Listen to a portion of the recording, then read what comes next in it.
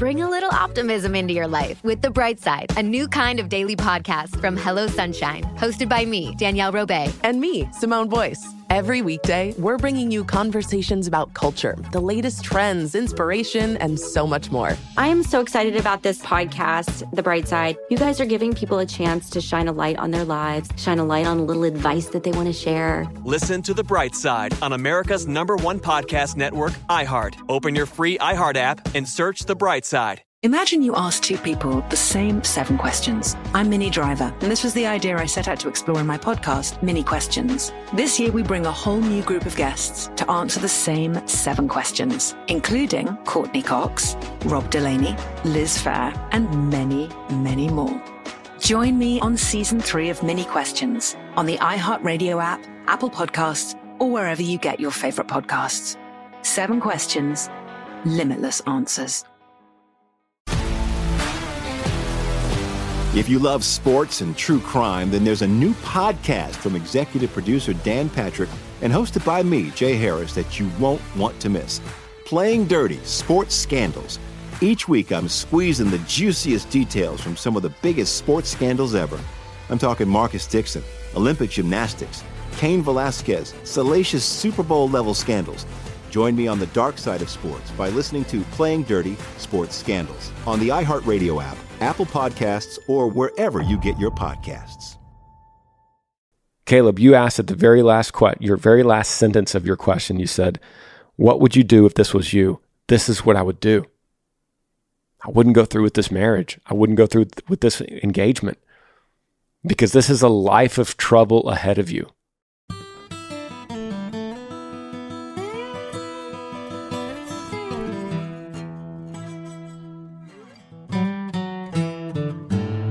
What's up, everybody? Welcome back to the Granger Smith Podcast, the format of me answering your questions, no matter the subject. We seem to go through a lot of different kinds of things that life throws at you. And then if you found me on TikTok or Instagram, or you heard about me on After Midnight, maybe my own post that I've made about the podcast, hey, wherever you came from, thanks for being here. Wherever you're listening, whatever platform you're on, I'm just glad you're here. We talk about things like me and you are sitting in the cab of a truck together, or sitting around a campfire and just talking through it. You could email me, grangersmithpodcast@gmail.com. I put it in the queue. I have a few requests from you guys. Don't make the email too long. Make it about the length of a phone. That's easier for me to read. If it gets too long, it's harder for this format. And the second thing I have for you is don't send the same email twice, okay? Because I know that some of y'all like to send the same email every day to make sure that you get in the queue, and they just get deleted. So don't worry about it. You send it one time, it gets put in the queue, and we'll walk through it. Okay? Let's get started. This first question, it says, questions about marriage. Hey, Granger, my name is Ben, and I've been dating my amazing girlfriend for almost a year, and things are going great. She has 4 kids that are 14, 9, 7, and 5. Being a step-parent has had its challenges, but they've all started calling me dad, and it's a great feeling. The kids know I'm going to marry their mom, and so does her family. My question is, how do you feel about 1 year of dating? Do you think it's too soon for me to ask her to marry me, or should I wait a little bit longer? I appreciate you listening and answering this. Keep up the great work. From Ben. Yeah, Ben, Amber and I were engaged for 7 months, and we dated for like 4 or 5 months before that. So we dated 4 or 5 months. I asked her to marry me. We were engaged 7 months. So all of that happened from when I met her to when I married her. It happened in less than a year. So of course, my answer to you is absolutely, you could do this. Here's the thing. We overthink this as a culture. We overthink engagements and dating and finding the right one and the soulmate. We overthink it so much, because think about it in terms of you're looking to find your lifetime partner, right? And so you want to find someone that's passionate about God and loves you, and you could see how they treat other people. So with your girlfriend right now, you could see how she treats her kids. That's a huge indicator. How does she treat people around you? How does she treat perfect strangers? so you can quickly identify a woman that you love that you could be compatible with for the rest of your life. It doesn't take that long to figure that out.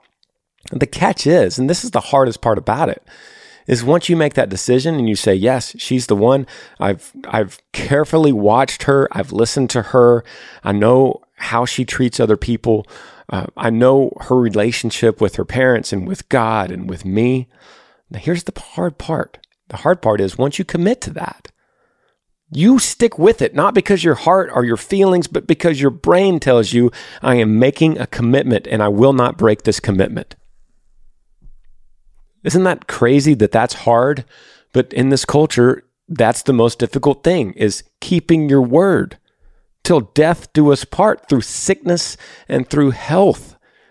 That's what we say. But that doesn't happen. We take those terms so loosely because our heart just falls for someone else, and our, we change our minds because our heart takes us somewhere else. It should be the opposite. Your heart doesn't get to change your mind. Your mind gets to change your heart. Your mind controls your feelings, not your feelings control your mind. Make sure that happens. Make sure that once you make that commitment to her, especially she's got these kids, she's got 4 kids. Don't mess this up for her. Don't mess this up for those kids. So watch her, learn from her. And then once you make that commitment, there's no getting out of it. No matter what your heart tells you or what your feelings tell you. And that's it. It's as simple as that. It's so difficult and so simple at the same time, okay? I wish you the best. Next question says, help, please, life advice. Hey, Granger, my name is Caleb. I'm from Alabama. I'm engaged in a long-distance relationship, and her parents have never approved of me and don't like me and refuse to actually meet me. And every time they catch us together, they threaten me, and I've never been nothing but respectful to them the 1 or 2 times that I've met them. Can you please help me find out how to go about and how to approach the situation, and what would you do if it was you? Question comes from Caleb. Shout out to Alabama. Caleb, thank you for writing. It's a great question, and I appreciate you trusting me with something like this. And here's what I'm going to tell you. There's a reason why there's this long-lasting human tradition of the man asking the father for permission for marriage, to have her hand in marriage. There's a reason. There's an old tradition of this. And it's so that stuff like this doesn't happen. So I would suggest a couple things. We got to walk through this, but I would suggest a couple things. One, how do you feel about being engaged and asking her to marry you, and you never consulted the father, regardless of if he didn't want to listen to you or not? Regardless of that, maybe he didn't want to meet you. Regardless of that, you said that you've only met him 1 or 2 times. Why? I would ask you that. Why? Because if you're going to say it's long distance, get in your truck and go. Drive there. Get on a plane and go see him. Go to the dad's work, right? Go to his work and sit outside the work and say, sir, I need to talk to you. Hey, do this, Caleb. You don't want to hear, trust me, I don't think you want to hear anything I got to say. So I'm going to say this as respectfully as I can to you, okay? With as much grace as I can. But it sounds like you're in a tough situation, so I got to give you tough answers, right? I would break off the engagement with her. And then I would go to his work, and I would sit outside in the parking lot and just say, sir, my name is Caleb. I want to tell you, I know you don't like me. I know you disapprove of this. First of all, I just want to tell you I broke off the engagement. And he's going to go, good. And you go, but that doesn't mean that I don't love her. I broke it off because I desperately want your approval. Because as I walk through marriage with your daughter, I want to have her father involved. I want, God willing, one day we have kids. I want you as a granddad. I want you to teach our kids, God willing, to go fishing and to drive a pickup. I want that. I desperately desire that. And I want to do anything it takes to earn your approval, to earn your respect. Is there anything I could do right now to walk through this as long as it takes? I don't have to do this tomorrow, but I want to walk through this with you because I want to earn your approval. Caleb, you asked at the very last your very last sentence of your question, you said, what would you do if this was you? This is what I would do. I wouldn't go through with this marriage. I wouldn't go through with this engagement because this is a life of trouble ahead of you. Now, there are situations. The dad's a complete jerk. He's a terrible human. He's never going to approve of this, ever. And she's a sweetheart, and she's great. And the mother's terrible, but she's great. Okay, that's rare, but that could happen. I understand it. But you got to put the work in. You got to make sure before you say that, he's just a terrible person, you make sure you did everything you could, including breaking off this engagement right now. Show him that that's how much he matters to you, that you're going to break this off, even though you still love her, to make this work. The other question I have is, why do they think this about you? What have you done? What has happened in your reputation, in your history, that leads them to think you're not good for their daughter? I got a lot of questions. Are y'all too young? Is there something in your past that you've done that you need to repent for to him, that you need forgiveness for from him? Hey, I'm coming to you as not only someone that has been engaged like you, but also someone that's a dad of a daughter. I've got a little girl. So you got to understand, when you ask me this question, I got to think in terms of my daughter. What happens? There's this guy. He's long distance. He asked London to marry him without my permission. I don't approve of him. Maybe it's because I don't know him. Maybe it's because I think he's dangerous for her. Maybe I think he might physically abuse her or verbally abuse her. Absolutely, I'm going to disapprove of that. Absolutely. But I could be broken down by someone that's man enough, Caleb. Listen, someone that's man enough to come to me and wait it out and say, Mr. Smith, I broke off the engagement with your daughter, London. And I broke it off because of you, because I love her and I want to build something with you. I want to build trust with you. I'm asking for forgiveness. I repent for anything that you think that I am. And I want to be better. I want to be better because I love your daughter that much. And I understand how you feel. And I want to make this up to you. And I'll probably say no. But if he's persistent and he shows back up the next day, and I say no again, and he backs off, and he doesn't go back and re-engage, but he waits it out and earns my trust. Okay, now I'm listening. And then eventually you get your now girlfriend, and you say, over Christmas we want to come and have dinner, and we want to talk this out with you guys because we still love each other, and we want to have dinner and just talk it out. This is all up to you guys, parents, but we want to bring this to you because we're still in love. Hey, let me tell you the hardest part, Caleb. This is the hardest part, okay? He might never come around to this. Once again, I don't know your history or your past. He might never come around to this. And if he doesn't, my opinion, I'm not always right on this podcast, but I'm just telling you what I feel in this setting. You got to break it off with her because that's a tough life, and you got to honor him for that.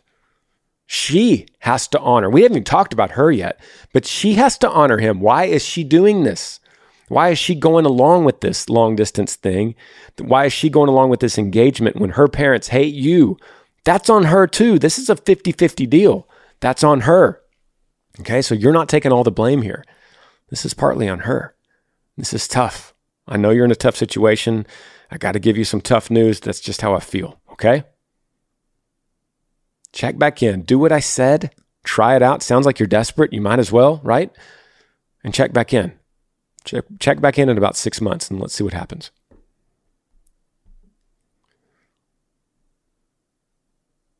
Next question says, hey, Granger, My name is Dallas. I'm 19 years old from a small country called Belize. I just want to say thanks for all the advice you have given me and helped me with some of my problems. I've gotten so much help from other people's questions, and I'm thankful for your podcast because I could hear from the other people that are struggling with the same things that I am. On a side note, just wondering if you're ever going to do a concert in Belize. Love your music. Yee yee. Dallas, thank you, man. I appreciate it. I need to be built up sometimes to make sure I'm not just talking to an empty microphone. Thank you for listening, brother. I hope we get to go to Belize. I've actually been to Belize on a cruise a long, long time ago. It's an absolutely beautiful country. So, buddy, you find me a venue and we'll come play it. Thank you for listening to the podcast over there. Okay. Next question says, subject line, admitting failure. Hey, Granger, I'm a longtime listener and fan here in Georgia. Shout out to Georgia. Really enjoy the show, and I've learned how to love and heal with your music on my 87 Silverado bench seat. Within the past year, I've gone through many highs and lows. I've come through those trials stronger as a man, but still have some failures that I'm facing. I'm a student at University of Georgia. I've had a really toxic relationship and not being happy in my degree. I let struggles get the best of me, and I have a couple classes that I will not be able to pass this semester. I'm embarrassed. I'm ashamed of the things that I've done to cause this. The biggest challenge facing me is admitting this upcoming failure to my family in a couple weeks. I did shut the door on that relationship months back and have changed my major to an area I feel that I'll be a better fit in. And I've also reconnected with the Lord and even have an opportunity to lead a small group next year. I'm just anxious about the future and admitting my failure this semester. Do you have any advice for my situation? Thank you, Grayson. Grayson, buddy, thanks for emailing. Dude, I have been in your shoes. I went to Texas A&M, and my first year there, I struggled and didn't pass a couple classes. Here's my thoughts for you. Your question is, it sounds like you're getting things together. It sounds like you're finding your focus now, and you're finding your drive, your motivation to do better. And a toxic relationship could be a big part of that. So she's gone. Great. But your question is not any of that. Your question is, how do you admit to your family that you're failing? And that answer is simple. Honesty. You go face to face with your mom and dad. I'm assuming that's who you're talking about, your mom and dad. You go to them and you just say, could I sit down and talk to you guys about something? And you look them in the eye and you try not to stutter, and you go right into it. And you say, I've made some bad choices that I regret. And the outcome of that is I'm going to fail 1 or 2 classes this semester at Georgia. And I not only have failed these classes, but I've failed you as a son. And I am so sorry. And I will not do this again. If I could regain your trust and my new focus and this new awakening that I'm having right now in my life and with these classes and the change of major and the dropping of the toxic relationship, the new focus that I have will not allow this to happen again. And I want to give you my word as I sit here that although I have been a failure in these classes, I will not do it again. And I'm so sorry. And I know that these are just words, and you're going to have to see this trust built through my actions. But I want to sit here and tell you that the actions are at play right now. And I'm willing to take whatever kind of discipline that you might need me to have right now. Like you're going to take away my truck, or I got to pay for my own rent, or whatever. I don't know your life situation. I don't know, but admit to your failure with honesty, with clarity, and be willing to accept any kind of repercussions from this failure. And dude, that's it. That's it. You're going to be in good shape after that. And because we all fail, man. It's not just a class. We fail things in life more than we win them. We fail way more than we have victory. But that's what makes us better. You're going to be a better student at Georgia because of this. Why? How do I know this? Because I was there, man. I was there. Instead of Georgia, it was Texas A&M.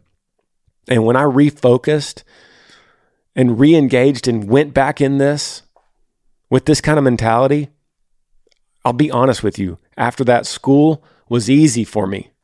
It was so hard before that because I wasn't focused. I had other distractions all around me, and that wasn't the priority. Then when it became the priority and I made that the priority, and I had to face my dad with this. My dad was a scary man, 6'3", 250 pounds, and he stared me down. When I had to face him like that, I didn't do it again. And he made me pay for school from then on. And I did, willingly. He was paying for school my freshman year until after that.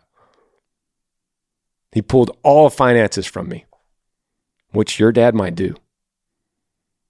So I manned up, and I don't regret it one bit. I'm glad I failed because I was better for it. Okay?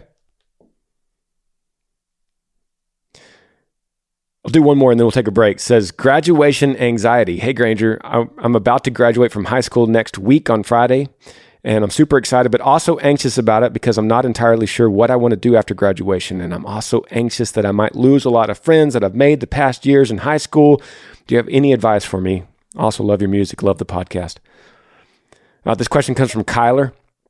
Kyler, thank you for emailing. Kyler, there is nothing to fear or worry about tomorrow. Today has enough worries of its own. You are worried about things that haven't happened yet and that might not ever happen. When you have enough stuff going on today, look at this. You're about to graduate high school. That's amazing. That's amazing. That is a huge accomplishment. Probably the biggest accomplishment you've ever done in your life, right? You're about to graduate high school. That's huge. I remember me doing that. That was like, wow, this seemed impossible. Now it's happening. Okay? So you don't know what you're going to do after graduation. So what?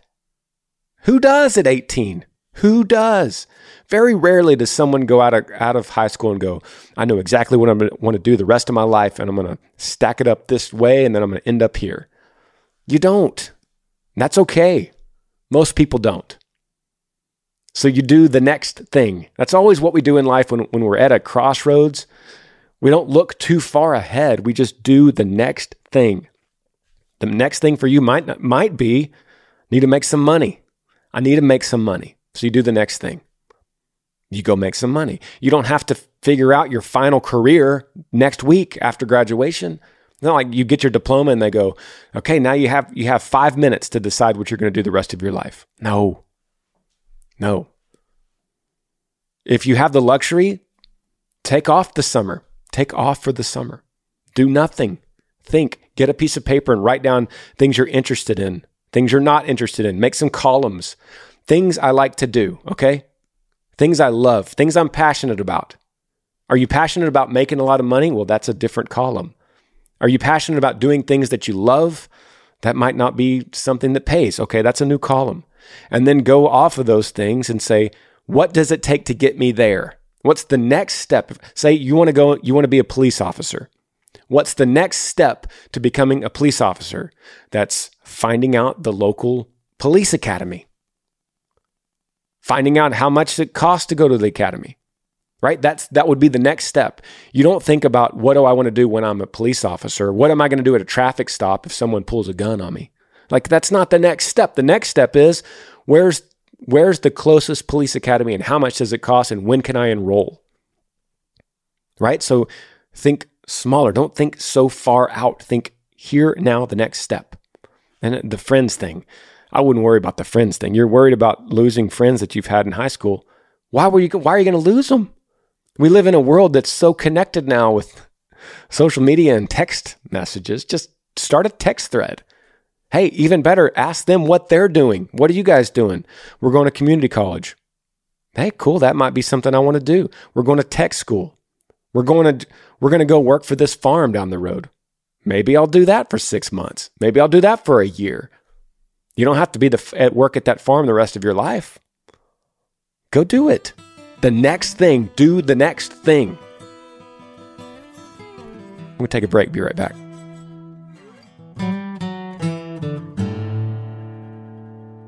This podcast is sponsored by BetterHelp. You know, life could be overwhelming, and many people can get burned out even without knowing it. Symptoms can include lack of motivation, feeling helpless or trapped, detachment, fatigue, and more. I mean, I always have to try to find balance between the podcast and the radio show and touring and making movies and making music. I always am looking for ways to slow down and find that balance. So we associate burnout with work, but that's not the only cause. Any of our roles in life could lead to us feeling burned out, and BetterHelp Online Therapy wants to remind you to prioritize yourself. Talking with someone can help, and it helps you figure out what's causing the stress in your life. Amber and I have used therapy several times, and it's important. BetterHelp is customized online therapy that offers video, phone, and even live chat sessions with your therapist, so you don't have to see anyone on camera if you don't even want to. It's more affordable than in-person therapy, and you could be matched with a therapist in under 48 hours. Granger Smith podcast listeners get 10% off their first month at betterhelp.com/Granger. That's betterhelp.com/Granger. You could also find me at cameo.com. So if you ever need a personal shout out video or an announcement video or some encouragement at all, if you want a personalized video from me, go to cameo.com/Granger, or you can download the Cameo app and search for me. Okay, let's get back to some questions. Subject line here is called Eternal Marriage from Anonymous. Hey, Granger, love the Smiths. I'm 70 and I was married 36 and a half years, was sealed to my spouse. I've been single for 15 plus years, haven't met anyone in my age group or anyone single in my age group. And I have to say that I do spend 90% of my time with my animals, work on a small ranch, and leave ranch for groceries and Bible study, etc. Guess my question is, how to change an inner feeling that if I was eternally sealed to my spouse, is there anything I would be challenging by being with someone else? Let me say that without stuttering. How to change that inner feeling that if I was eternally sealed to my spouse, is there anything I would be challenging by being with someone else? Thanks for listening to the long Get the Facts email. Okay, Anonymous, thank you for watching The Smiths and listen to the podcast. And I love your question, and it's amazing. Let me first say it's amazing to talk to someone that was married 36 and a half years. That's a beautiful thing. My mother, too, is a widow with about the same statistics as you, including the ranch and the animals and the groceries and the Bible study. But let me say something. This is very, very important. There is no such thing as eternal marriage. That's what they'll tell you in the Mormon church.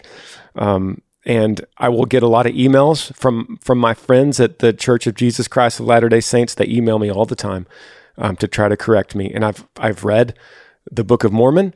I have talked to many of my Mormon friends, a lot of them through this podcast and through emails that I get.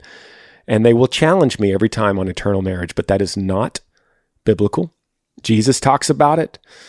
Eternal marriage is not true. Apostle Paul talks about it. And so, Anonymous, you'll find this many times as you go through your Bible study. Marriage is not eternal. And I know the arguments, and they are out of context. The scriptures that I will get will be, what is bound on earth is bound in heaven, and that is not concerning marriage. So, your question is, how do I change the inner feeling that if I was eternally sealed to my spouse? Well, as we mentioned a little bit earlier on the podcast, that's a feeling. That's a feeling. So you could change feelings by using your brain.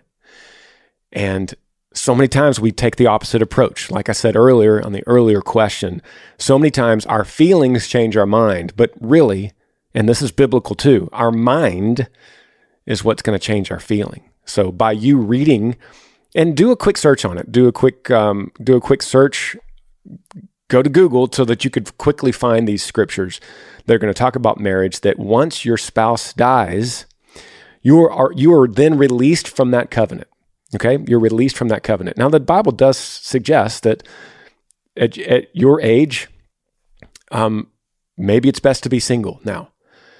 And it also says that we need to look after the widows and take care of our widows. That's biblical too. And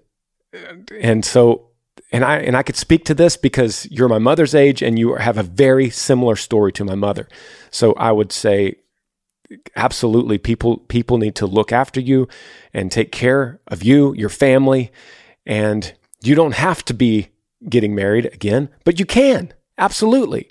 But that's not up to you. That's up to God, and you know that, and that you'll find that through reading your Bible as well. But you look around you in your life, and I understand that you're spending so much time at your ranch and doing your own thing, and so you have 10% of your time left over to find someone. But all you're going to do is you're going to look around you, and you're going to look at someone that's seeking God and studying their Bible and maybe working on their ranch, and they're single and they're a widower just like you, and you take them out to coffee and you get to know them. And there's absolutely a chance that you'll find someone and you'll love again. And you could have an equal love that you had for your spouse, not the same, and it's not replacing it by any means, but you could have a strong, strong love. It's amazing how humans could have extra space in our heart to love again, or to have another child. Like, for instance, you have a child and you hold up your child and you think, I never thought I could love this much because I loved my spouse. And now I have this extra love for this kid. And I'm complete now. I've loved this kid so much, until you have the second kid and you go, I had no idea that my heart had space for another love. And now I'm holding this little precious baby. And you think that until you have the third kid. And then you think, guys, I've got 4 kids and I've thought this 4 times. How could I love any more? How is it possible that my heart could open up and love something all over again this much? And it's the same thing with marriage. So you might find somebody and you're not ever going to replace your husband, but you could love a lot, wholeheartedly, enough to marry. Now, we'll say after I said all that, there is one eternal marriage, and that's our relationship, our covenant with Jesus. That's eternal. That's the covenant that never goes away. Because when we go to heaven, we're all going to be brothers and sisters in Christ. And it's hard to understand that. It's hard to grasp that with our small brains. We're not capable of truly understanding an eternal covenant like that. But it is biblical that you and your spouse are now, that covenant is now released. I don't want to say broken or tarnished, because you had a great 36-and-a-half-year-old relationship, right? That's incredible. But you're now released from that covenant. That's totally, totally fine. Next question, subject line, contentment. Hey, Granger, I love your podcast and your constant encouragement and advice. Thank you all so much. My name is Kayla. I'm 23 years old from California. I've dealt with a lot of heartbreak in my life already, whether it was from a guy, losing friendships, or losing a loved one. More recently, I've just been struggling on how to be content and joyful in the present moment. What would be your advice on being content and finding joy even in the midst of hurt and frustration? I continue praying because I know that I can only find true satisfaction in the Lord, but it's just difficult sometimes. And adding to that, I went to a Christian college and everyone is getting married and engaged, and I know it's God's timing, but I just feel behind because I'm not even dating anybody and feeling like I can't be content when other people are basically living the dream, if that makes sense. Thank you for all you do. Kayla, thanks for your email. I appreciate you. Shout out to California. You are not alone in what you're feeling and what you're thinking. You're looking around and you're going to Instagram. Gosh, Instagram is so bad for us, guys. Social media is so bad for us because we look around and we see everyone on their best day. We look at these other people around us and they're all getting married and they're so happy and they're posting pictures with a champagne glass and they're holding up their left hand and they got this diamond ring on it and they're so happy and we're not. How could that be? Why are they so lucky? Why are we not? What's wrong with us? And we go back and we look in the mirror and we say, there's something wrong. There's something wrong with me. No, that's a lie. That is a lie.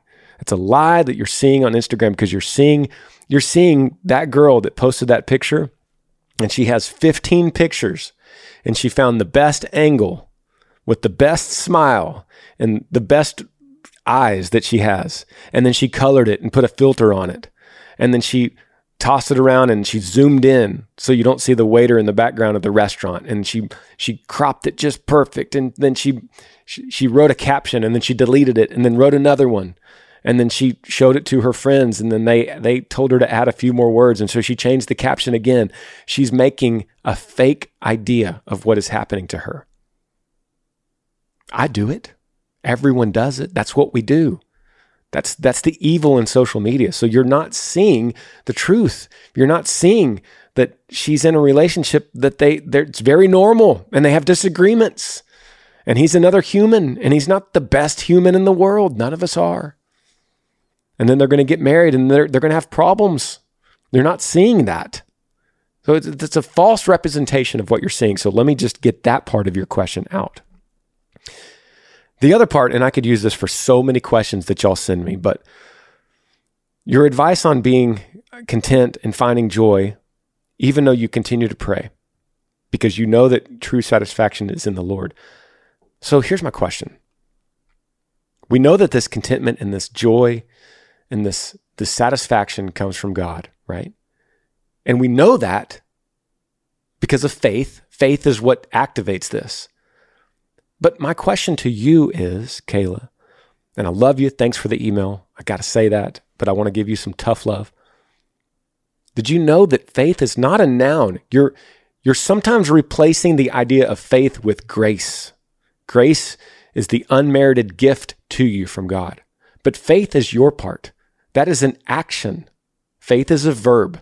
So I would say, you know, they talk of faith in terms of a walk of faith. How is your walk in faith? Meaning it's active, it's persistent, it's step by step.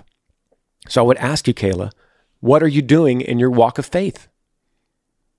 Is what you're talking about just saying, God, help me find somebody. I trust you. Hey, this, let me say it again. What I'm telling y'all, this goes to so many questions that y'all ask. So many people ask me something along the lines of, I'm losing my faith, or I'm struggling with my faith, or I'm trying to find my faith. Like it's gold in the ground, and you got to find this gold, right? And that's your gold, and you put it in your pocket. It's a noun. This is not a noun we're talking about. We're talking about an active verb. So I would say, what are you doing? Jesus says in Luke 6, you say, Lord, Lord, but why don't you do anything that I say? Right? So what are you doing? Are you listening to him? Are you doing what he's saying? Are you going to your Bible and reading those red letter words and doing things? Are you studying your Bible? Are you in a small group? Are you going to church every Sunday because your life depends on it? Are you praying circles around problems in your life? Are you giving it to God? Are you trusting him? Are you glorifying him? Are you actively representing him in the way that he deserves to be represented as the creator of the universe? What are you doing, Kayla? Are you just asking for things and hoping that the genie in the bottle is going to give it to you? Are you looking at the man upstairs, like some people say, like the big old man with the white beard and the white cloak, and just hoping that the genie in the bottle, the Santa Claus, is going to give you some presents? What are you doing? Are you waking up every morning with a fire under you, making that coffee, getting your Bible, opening it up and saying, God, I'm about to open the Word of God. I'm about to open this Bible that, first of all, is a miracle that's even here. Through all the trials and the wars and the tribulations that this Word made it through, the word of God. I'm about to open it up. God, open my eyes to this word so that I could learn more about you and your glory, so I could see you for what you are, the creator of everything, sovereign God in control. You're driving the ship, not me. So I'm going to trust you. Open my eyes to these words. It's life to me. These words are life. It's going to satisfy every hunger, every thirst with these words. Is that what you're doing? Is that what your faith is? Are you looking for the genie in the bottle to bring you a man so that you could post on Instagram your ring with a champagne glass and the waiter in the background at the restaurant? Which one are you?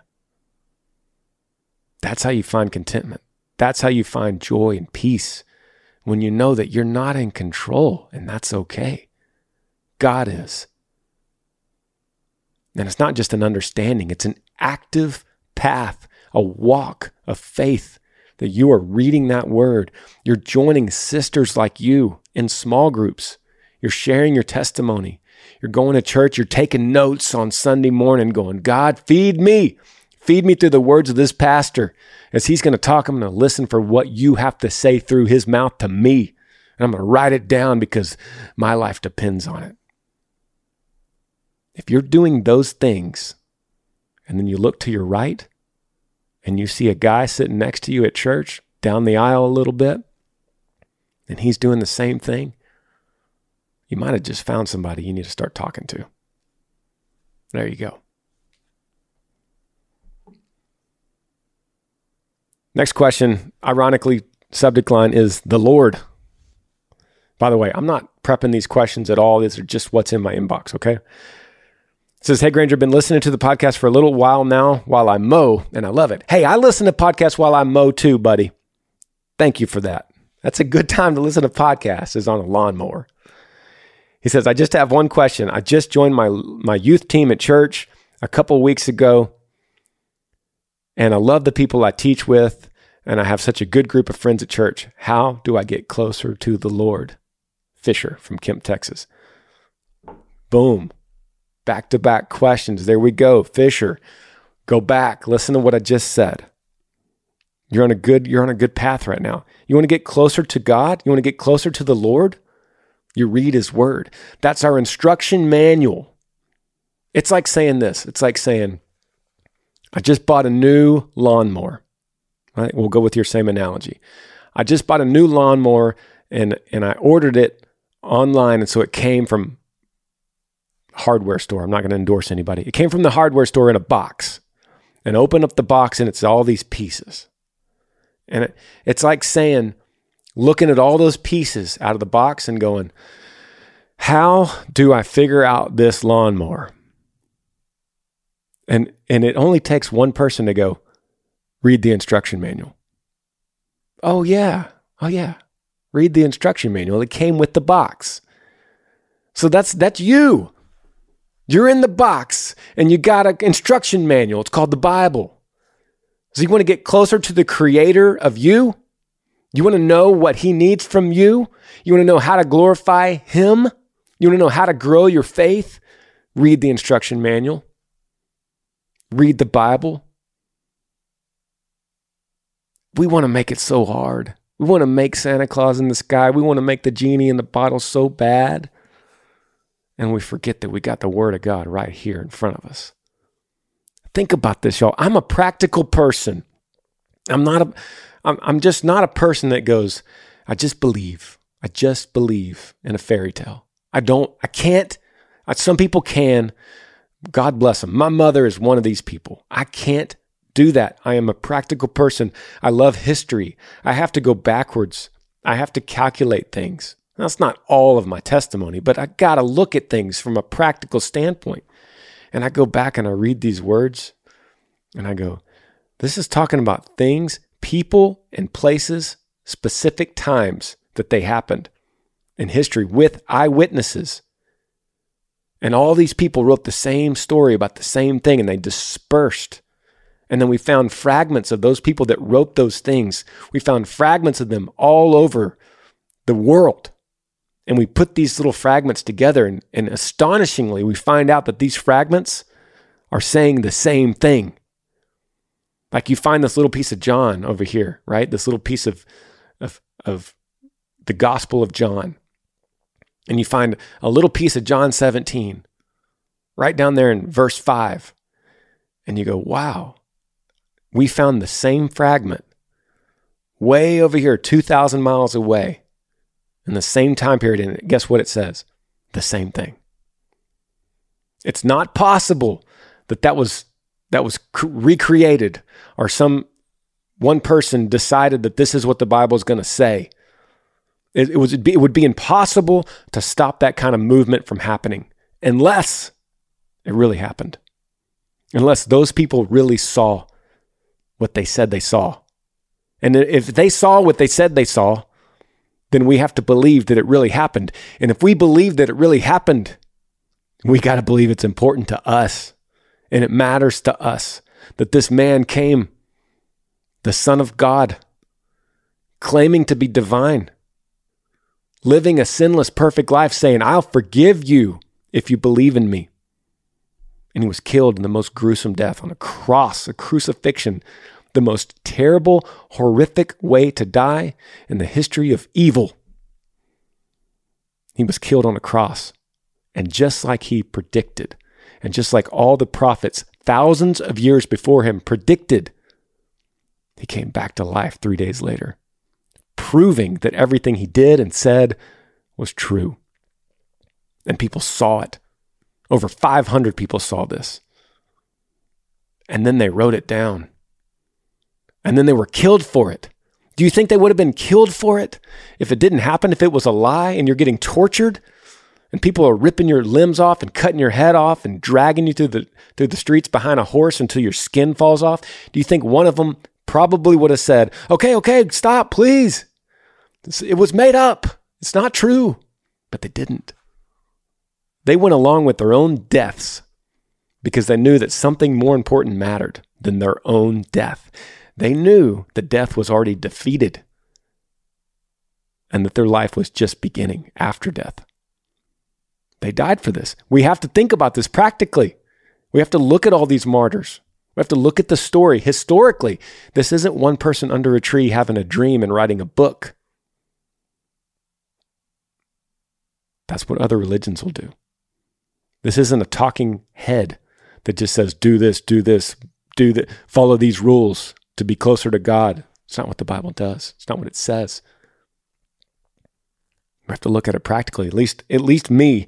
I'm speaking just for me here. I'm not trying to preach to y'all. I'm just speaking from my brain, saying practically, I look at this and I go, wow, that should matter. Those people are either crazy or lying or telling the truth. And I'm pretty sure if they were crazy or lying, they wouldn't have been killed for it. First of all those people couldn't have been crazy. It's too many of them. And if they were lying, I don't think they would have gone along with their own beheading. I think right there when that axe starts coming down on their head, they would have said, whoa. Because all they had to do during these times, all they had to do was tell him it was a lie. But they didn't. They took it. They took the pain. They took the death. Some of them were put on crosses, just like their Lord. So if all that happened, then you got to think, maybe it was true. And y'all, if maybe it was true, that changes everything for me and you. Think about that. If maybe it was true, if you hold that Bible and think, maybe this is true, that changes everything for you and me. So if you're asking me, Fisher, how to get closer to the Lord, I would read that instruction manual that came in the box, your box, you. I would read it like my life depends on it. Look at it this way. If you're an atheist or an agnostic and you're not a Christian, wouldn't you want to read the whole Bible just for an experiment? Because it has impacted humanity more than any other book ever. And it starts the story in the beginning of the book all the way back at the beginning of man. And these stories have been repeated and they've impacted cultures for thousands of years. Don't you think as an atheist, hey, it's a good experiment just to read this book just because of the fact that it's impacted culture for so long, I might as well read it. You read everything else. And then at that point, you read it. If you don't believe it, that's on you. And I'm not going to plead with you on that. I'm just saying, from me, my personal thought is, practically speaking, I can't see us coming from amoebas and then becoming growing legs and walking on land. And then thousands of years later, we became monkeys. And thousands or millions of years later, we became humans. Different than every other species on this planet. When the Bible says that we are image bearers of God, made in his image, that's why we're different. That's why we think like we do. That's why we're problem solve. That's why we create, just like our Creator created us. We constantly want to create art and music and buildings and jobs and new ideas, new technologies. A monkey doesn't come up with new technologies or buildings or architecture or music, but we do because we're image bearers of God according to our instruction manual. That was a long way of answering your question, Fisher, but I hope that helps you. Get up in the morning before you start anything in your day. Pull out that Bible and start reading it. And then look at it like it's your instruction manual, and then look at it like your life depends on it. And you're going to see those words a little bit differently. There's enough translations out there, good translations, that came from teams of scholars that put these together, that translated that Greek and Hebrew. Which, by the way, is not like a game of telephone. It's not like someone said one thing and 100 years later they repeated it and it changed a little bit, and then 100 years later they said it again and it changed a little bit. We have access to the ancient Greek and Hebrew writings, so we could take what we have now into translation today, and if you want, you could take your phone out and put a translator on it, on an app, and type in the words, and you could translate it yourself. So you don't have to rely on a translation. You could translate it yourself today. It's a crazy time we live in with these phones, but you can. I'm just saying you can trust the translation. You could find one that speaks your dialect. That's the beauty in it. You don't have to learn Latin anymore just to read the Bible. You don't have to speak Greek or Hebrew. You could speak your native tongue. I appreciate y'all. Thanks for listening. We'll see you next Monday. Thanks for joining me on the Granger Smith podcast. I appreciate all of you guys. You could help me out by rating this podcast on iTunes. If you're on YouTube, subscribe to this channel, hit that little like button and the notifications bell so that you never miss any time I upload a video. If you have a question for me that you would like me to answer, email grangersmithpodcast@gmail.com. Yee.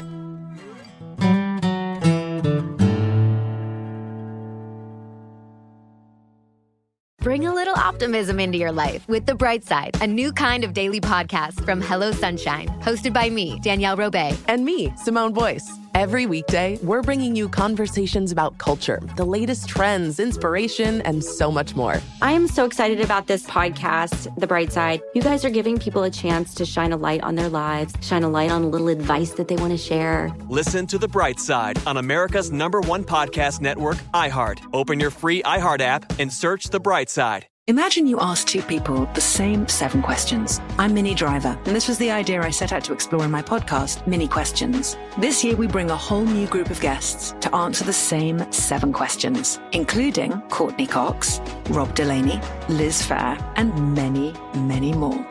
Join me on Season 3 of Mini Questions on the iHeartRadio app, Apple Podcasts, or wherever you get your favorite podcasts. 7 questions, limitless answers.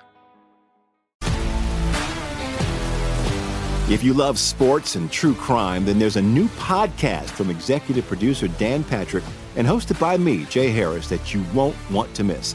Playing Dirty: Sports Scandals. Each week, I'm squeezing the juiciest details from some of the biggest sports scandals ever. I'm talking Marcus Dixon, Olympic gymnastics, Cain Velasquez, salacious Super Bowl-level scandals. Join me on the dark side of sports by listening to Playing Dirty Sports Scandals on the iHeartRadio app, Apple Podcasts, or wherever you get your podcasts.